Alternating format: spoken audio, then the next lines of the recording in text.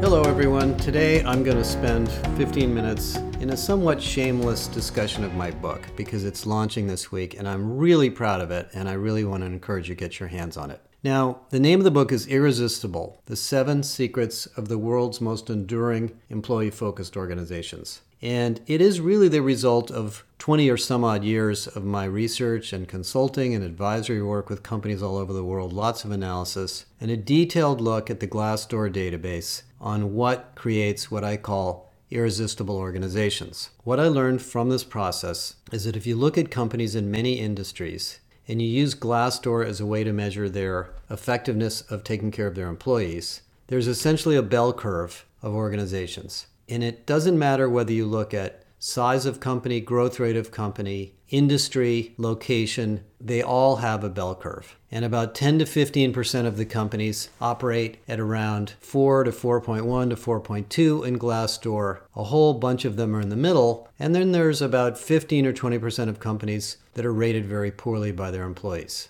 And if you go back and analyze that database, which I've done for a long period of time, and you look at the companies at the right, the irresistible ones in each industry, you find 2 or 3 big things. Number one, they're long-lasting, enduring companies. They've survived multiple business cycles. They've survived multiple product cycles. They've been through disruption of their industries, and they came out ahead. There's something about them that endures. The second is they're profitable. They're great stocks. Investors love them. They make money. And they're financially driving value to their stakeholders because their customers like them, which is number 3. These are companies that are highly respected, endearing brands. These are companies you know and you like. And so the research I did was to take this list of irresistible companies, and I have the list. It's discussed in the book in some detail. And go back and look at what they're doing in their industries to drive this success. And what you find is that sometimes companies just hit the ball out of the park. They have a great product, they're early to market, they've innovated and they've pioneered and they learned something new that nobody else knew. And they grow like mad.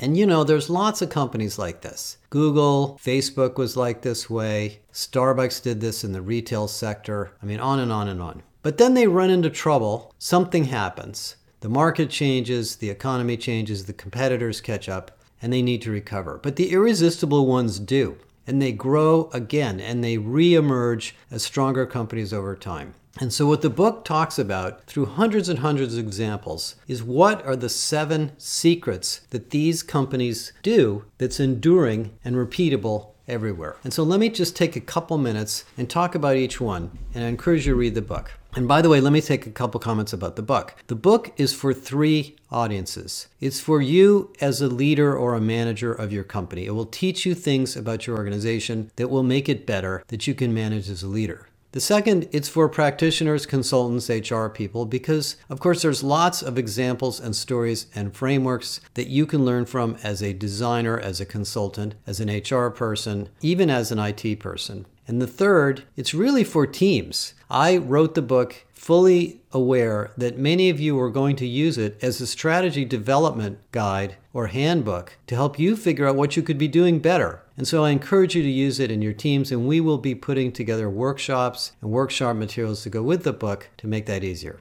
Okay, so really briefly, what are these 7 secrets? Well, first of all, when you read the high level about them, you're going to say, yeah, those aren't really secrets. Those are kind of well-known things. Well, they're sort of well-known and easy to read, but they're very, very profound and very hard to do. So what's in each chapter is not just a discussion of what the words mean, but the history of this particular domain, what great companies do, how to design your company to embrace these secrets, and some very specific examples and models. The first one, of course, is teams, not hierarchy. And I've talked about this a lot over the years, but essentially the story is that your company operates at the front line, and that the teams and the individuals who build things, who sell things, who market things, who serve customers, who design things, who do consulting, they're the ones that are adding value. And so the magic of a really responsive, high-performing company is interlocking those teams, empowering those teams, training those teams, and designing those teams so that they can constantly change and morph and adapt over time. And you'll read a lot about it in that chapter. We're doing lots more research on this. Our research on org design talks about this, and we're doing a big project this year on productivity. But anyway, that's chapter 1. And as you heard about in my podcast about Ukraine, it's actually, in some ways, how the military operates. So lots and lots of things to read about there. You can read Stanley McChrystal's book on how the military does this, but this is really business stories. Chapter 2, Work, Not Jobs. Now, I've talked a lot about this in the last 6 months to a year as we've done the GWI research. We don't really operate in companies that have fixed jobs anymore. Yes, there are a lot of them and they are needed, but most jobs morph, they change, they adapt, they merge into other jobs. And over time, as technology advances, the routine work in the job goes away and you operate at what's called the top of your license more and more and more. And so we need to design our companies around the work, the tasks, the activities, the value statements that we're trying to build for customers, not the jobs. The job structure is getting in the way. And there's lots of discussion about that and lots of interesting things to think about on how you decompose work to build a high-performing company that is agile and adaptable and continuously improving in productivity. And by the way, productivity is a big topic right now coming into this slowdown. And if you're not thinking about your company as work, not jobs, you're going to have a hard time dealing with productivity. Number 3, coach, not boss. Hundreds and hundreds and hundreds of books have been written on leadership. I'm not going to try to tell you what leadership model to use, but I'll tell you the big story that we see in all of these great companies is they think about managers as caretakers, curators, developers of people. As many CHROs have said, and the one that I remember most important was the woman who used to run HR for a large healthcare company in the Northeast. Managers don't own people. Managers are taking care of people on behalf of the organization. And so your job as a manager or your job as a leader is to develop people, coach them, align them, move them into the right jobs, support them, and connect them to others, and sometimes help them move out of your group. And that chapter is all about this with lots of examples on how to do this. And it is in some sense fundamental to building a growing organization. Google's going through a redesign of its management philosophies right now. Starbucks is doing the same thing. It's a really big topic, and we're going to be introducing a lot of research on that topic next year. Number 4, culture, not rules. As I talked about in the podcast about Ukraine, and this comes up in virtually every company in the Irresistible List, there's a reason why they exist. These companies don't exist to make money. They exist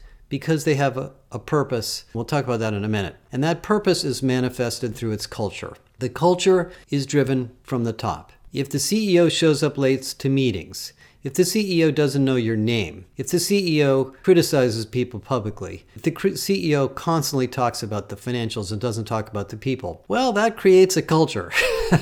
I mean, it may create a high stock price for a while, but it might also create high turnover and misbehavior all over the company. And every one of you is a caretaker of culture. And we'll talk a lot about, in the book, we talk about different types of cultures, the competing values framework, and other models for culture. But you can determine what your culture is, and you can talk about it, and you can manifest it and improve it if you take it seriously. Rules don't really work. People will break the rules if the culture is misaligned. So that's really the story in number 4. Number 5, growth, not promotion. Well, you've heard me talk a lot about training and education and development over the years. It's been one of my biggest areas of business. What happens in great companies is everybody's growing all the time, and they don't have to get promoted to grow. In fact, getting promoted is really a sideline of growth. It is not the purpose of growth. In other words, we want people to feel that they're constantly developing, learning, aligning their personal needs and personal desires and personal aspirations to those of the company, getting access to information and training and support and education, as formal as it needs to be, and also, when it's appropriate, getting promoted. Getting promoted is not the purpose of getting developed. So as much as I like Ram Charan and the Leadership Pipeline, as I used to read years ago, it doesn't work that way anymore. Not everybody can be promoted. Sometimes the company's not growing and there just aren't enough opportunities, but moving people around, giving them new opportunities, cross-developmental assignments, talent marketplaces, internal mobility, these are the keys of high-performing companies. And as you read in the book, they manifest themselves in very, very big ways. For example, when people move around and grow inside the company, you have much more collective knowledge of what the customers and product sets and competitors do. So when a new competitor enters the market, or a product feature changes, you can react much, much more quickly because you've had this development culture for a long time. And by the way, that goes for recessions too. I remember in the 2008 recession when companies were slashing their training budgets, many of those companies were sorry because the cost of educating employees is really relatively low compared to payroll and everything else. And when you do away with that developmental culture, it is very hard to get it back. So that's number 5. Number 6. Purpose, not profits. As I've talked about many times, and we have lots of examples of this in the book, profits are not a goal. Profits are an outcome. Profits are an outcome of some mission, some purpose, some objective you're trying to fulfill for society, for the community, for your target customer set, for your industry. And your company probably has this, or it wouldn't exist. I mean, most companies start with a very strong purpose by the founders. And that's really why they start the company and how it grows. And over time, as it expands and gets more employees and higher costs and more stakeholders and sometimes goes public, it starts to turn into a profit-seeking machine. Well, there's nothing wrong with profit-seeking, but that can't be the only purpose of the company. As I talked about in another podcast, when I met with Andrew Fastow, who is the CFO of Enron, he told me very specifically that the reason Enron ran into legal and ethical problems is because they lost focus on the problem they were trying to solve. And they really chased the money, they chased the numbers, they chased the stock price to the point that a lot of unethical business practice took place. So, as I talk about in chapter 7, lots of examples of how to refocus on your purpose, from which you will be more profitable. By the way, purpose-driven companies are admired by their customers. People pay more money to buy products and services from companies that have a purpose, that are sustainable, that are taking care of society. So it's a good business to be conscious, to be aware, and to focus continuously on your purpose and make sure your purpose is relevant to the world we live in today. The final is employee experience, not output. And this one is a big one, and it's changed a lot. When I was first writing the book, employee experience was kind of a tech thing, but it's moved way beyond that. The idea here is that these great companies listen to their employees as voices of the market. The employee knows more about the customer than anyone else in the company. Your marketing department doesn't know as much as your employees do. The employees are acting on behalf of your company for customers. They have voted with their lives and their careers to work for you. They want to do a good job. They want to increase productivity. They want to deliver great customer satisfaction. They want you to know how committed they are to the company. But if your company gets in their way, all you're doing is fighting that instinct. And employee experience is all about this. It's about creating tools, systems, journeys, development experiences, management behaviors, safety, what we call a healthy organization, so employees can do their jobs well and they're happy. As I talked about in my podcast about the military, the Army or the military runs on its stomach. If the food's not good, if their shoes don't fit, if their socks are wet, if their guns get jammed, if they're late, if they don't get enough sleep, they can't fight the war. And that's exactly what happens in business. It's not just about throwing well-being programs out there and telling everybody to take a mindfulness class. It's really about, as I say, designing the company around the productivity and success and efficiency of your employees' daily lives. Now, these 7 things sound simple, but they're all complicated. And what I've done in this book, which did take me about 7 years to write, is I've really decomposed every one of the 7 things into a lot of specific examples and details. There's probably 300 case study examples in this book, models and frameworks that I've developed over the years, and a set of tips for each secret that you can use. I really want to encourage you to get your hands on it. It's one of the most exciting projects I've done in my career, and I hope you enjoy it. Use it for yourself as an individual.